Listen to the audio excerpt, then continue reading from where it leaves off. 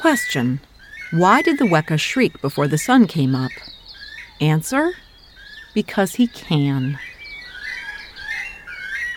To be fair, there were plenty of other birds not using their indoor voices as the sky lightened over Endeavour Inlet. I slowly start my morning routine by opening the valve on the thermarest and packing in the alley coop before popping out for a bit of breakfast. What a cool spot on a terrace at Madsen Camp high above the water, big hills seemingly growing from the ocean floor. I later find out they're actually sinking, the only place in New Zealand this is happening. I'm walking the very easy superhighway of the Queen Charlotte track up here in the fjord and bay-packed Marlborough region of the South Island. Things will get wilder as I head south on my long-distance thru-hike of the Te Araroa, but for now, they're calm, and the day ahead looks like it's going to be picture-perfect. As I munch a granola bar, I take down the alley coop, pulling out the 4 steaks one by one, though the final one simply won't budge. I definitely pounded it in too far after an experience of the tent blowing over on 90 Mile Beach a month ago. But in my zeal, I pressed too hard into the clay-like ground, and nothing is getting out. I try to wedge it out with another steak, then move it laterally with a big rock, which breaks the rock. And then I thread my shoelace through the eye, which ends up popping off the top of the steak, leaving a hollow tube still deep in the ground. I'm packed very light and have no spare. I need the steak to hold the alley coop up. Just then Kuba passes, the young Czech I met near Paikakariki. He pulls a metal poop trowel out of his pocket and then proceeds to dig around the steak. And just like that, it pops right out.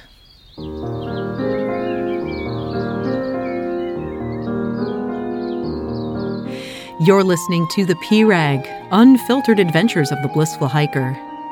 I'm Allison Young, the Blissful Hiker, sometime professional flutist, sometime voice artist, and full-time pedestrian. Like the small backpacking essential of the same name, the P-Rag shares the unglamorous but vital truth about empowerment as badass people who really don't need permission to blaze our own trails in this journey we call life. Thanks so much to Lecky Trekking Poles for supporting the P-Rag podcast. If you want to be a blissful hiker, Lecky should be in your hands. And Belega, makers of the best blister-resist, non-slouching, foot-massaging socks for the long haul. I needed to get up before 5 to catch the ferry from Wellington to Picton. Seas are advertised as calm, only 1-meter swells. In line, I run into the 2 Czechs who carry Minnesota-made backpacks, Kachka and Kuba.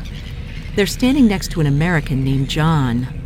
I'm wrapped up tightly in my raincoat in the gloomy drizzle, but they seem perfectly happy in shorts and t-shirts, comparing the relative merits of their footwear.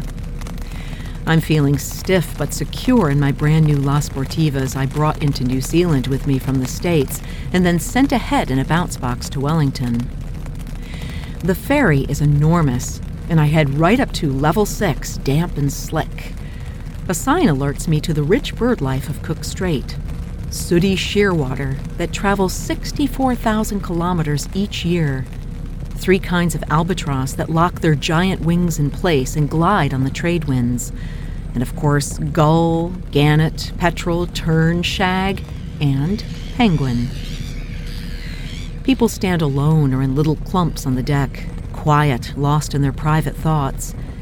It seems fitting to leave on a more normal day for Wellington than the brilliant and hot ones I've had, this time misty and overcast, the sea a gunmetal gray. Wind-driven drizzle pelts down as we enter the narrow sound, forested and steep, a whole new world. In Picton, I pick up my pass to walk the Queen Charlotte track and reserve a place on yet another boat. The public restrooms play Memory from Cats. While I wait, I wander to the supermarket and load up on veggies. Lots of souvenir shops accepting U.S. currency and tourists fingering the merino possum garments on High Street. A huge black stingray cruises past at the marina bridge. I get a front row seat on the top of the boat next to a couple from Christchurch. The Beachcomber is a mail boat delivering goods to a few $1 million-plus homes, and we get free commentary from the captain, plus attitude. He shares about the asking price for luxury batches, how salmon farmers and seals get on, not particularly well, and who's stayed at the Bay of Many Coves resort at $4,000 per night. The hillside is filled with dead trees, sentinels of American pine being poisoned to allow the native bush to rejuvenate. I'm not sure just how much hiking I'll get in before it rains. But we finally arrive at Ship's Cove, where Captain Cook anchored, ran up a hill, and claimed this already inhabited land for the crown. A Dutchman named Abel Tasman had named it a century earlier after a place in his own country called Zeeland, but then headed home, leaving the island ripe for the English. The first thing I notice are the cicadas and their almost deafening sawing and clicking. There's a big gang of TA hikers, including Kuhn and Vera, but we're getting a late start, so we bustle up the big hill in a long, snaky line, huffing and puffing. At first, I think a short afternoon is in order, but I have my eye on a site just a bit further away than where everyone else is stopping. The track is so good, and I'm feeling so good. Plus, it's light until about 9 o'clock, so I go for it. As do John and the Czechs. They move fast, straight uphill to a view of these tight, twisty inlets and hilly terrain framed by tree ferns and looking as wild as it must have in 1769. I move well, too, my tread gripping again. Soon I'm walking alongside John, and we get a good rhythm going, the trail wide enough to walk in tandem. I make a joke that friends don't let friends clap on 1 and 3, and he has no idea what I'm talking about. So I show him, and we dance down the trail. But these three are focused on speed, and when I suggest we break off on a spur to see the oldest tree in the entire country, they just walk on. In 1903, a forward-thinking man saved this patch of bush when most people would have clear-cut everything, and then he went one step further, giving all of it to the people. He saved this Rimu, one that's tall, fat, shaggy, and 1,000 years old. The sun is close to setting, so I head on and catch up with the three at the private Madston camp. Tony, pronounced Tiny in Kiwi, places me on a terrace looking out to the very subtle sunset over Endeavour Inlet with my own chair swing. He then races me and Kachka down to the beach, where we take off our shoes, roll up our pants, and wade in on barnacle-sharp rocks to harvest mussels. I load up my pot with salt water and carry 20 in my balled-up shirt back up to the perch, boiling them until they open to a soft yellow bit of meat. It's absolute bliss, as the cicadas give up and a moorpork takes over. The air is sweet, and tomorrow promises sunshine.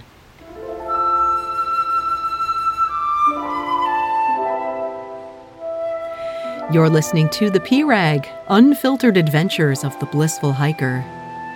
I share my stories of walking long-distance trails as a solo middle-aged female hiker, and I hope I can empower you to learn to hike your own hike, too. You can subscribe to The P-Rag wherever you get your podcasts, and if you're listening on Apple, please consider leaving a review to help the show get discovered. I get back on trail before the sun starts to scorch on this wide, gently rising trail, far different from most of the Te Araroa.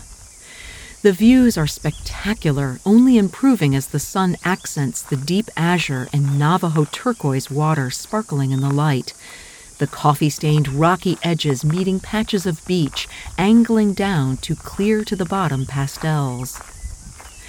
Numerous private accommodations spring up along the way, as well as a huge number of tourists, mostly walking from resort to resort with day packs. They're all very clean. Each viewpoint takes my breath away and is situated with a picnic table. At one, I meet folks from Hamilton, the matriarch pointing out she's unimpressed by her own city. They're not sure what to make of my hiking the entire country, asking for my highlights and my lowlights. The day is Chamber of Commerce perfect. Sunny, warm, clear, only a few clouds for texture. I try to plan where I'll end up each day based on water supply, flat ground for the alley coop, and the distance. But that's not always easy to do when on a 40-mile trail with big distances between reasonably appropriate sites. So I'm not surprised that I arrive way too early at a place I'd thought to camp. And besides, a dock worker is fixing up the shelter with heavy metal absolutely cranked on his boombox and barely drowning out his power saw. So I decide to load up on water and push forward to one of the random picnic table views. I come to a lookout where you can see both the Kenepuru and Queen Charlotte Sounds, Picton peeking around a mountain far off to the left on bright blue water. To my right, it's lighter and chalkier. There's nowhere to set up here, so I decide to press on just as John and the Czechs round the corner. They're racing now to get in another 10 kilometers and camp near the end. Well, that's just a bit too far for me, so I consider heading down one of the side trails all the way back to the ocean right after another climb above 1,000 feet. The camp is a bit expensive, and it is a long way down. Just as I get close to the junction, I notice there's another track heading up to a lookout. Well, gee, maybe I could camp there. It's another kilometer straight uphill, but I decide to heft myself and the nearly full water bottle up, making a deal with myself that if it doesn't work out, I can always come back down and push on, the upside being I'll have seen the view. And it is a spectacular one, something I hadn't seen yet on the trail, a 360-degree view of all of Marlborough Sound. There's a picnic table and a tiny grassy spot that's reasonably flat for the alley coop. I set her up, then perch on the picnic table to make some food. Why did I stop here? It would have been a haul to the campsite on the water below, and likely too late for swimming anyway if I want to be warm. But there's also something else, something soulful or blissful about throwing down your pack and setting up the gear anywhere. The likelihood someone will come here tonight is probably nil, since it's far from the road, a road that's also far from everything. I took in the views today, but stopping here gives me time to truly savor them. Sometimes it takes me a while to relax into a stealth site I've chosen, but eventually the smell, the feel, the look and sound of a place enter my being. I'll take loads of pictures, of course, but the hours I look around allow the experience to seep into me and take up residence forever.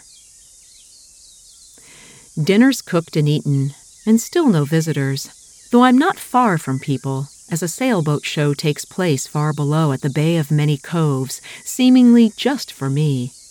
Big white sails parade out in a loose circle, dancing in these protected waters. The sun lowers behind me, creating long shadows on the bush-covered mountains. And just then, a weka, or faux kiwi, sneaks out from his hiding place in the grass, his long, clawed, and prehistoric-looking feet lunging ahead as his fat body totters above. He looks longingly at my big plastic countdown bag of food. His head bobs back and forth as he moves, but he comes to a stop when I stand up on top of the picnic table. "Was that you?" I ask, "or one of your friends screaming this morning over at Madston Camp?" He cocks his head, considering, then appears to be looking for an exit. "Go on, little weka. There's nothing in this bag for you." He then turns around and heads back into his hiding place. And as I look around, I realize, from here, atop the picnic table, the view is even better. Thanks so much to Lecky Trekking Poles and Belega Socks for supporting the PRAG podcast. You can subscribe, rate, and review the PRAG at Apple Podcasts, and you can find out more about my long walks on the Te Araroa as well as the PCT and other trails all around the world. It's at the website, theprag.com. And the music is me, and it's available on iTunes. Next week, I head to the unreal emerald green waters of the Pelorus River along a soft track lined with beech trees. Until then, my friends, kia kaha and happy trails.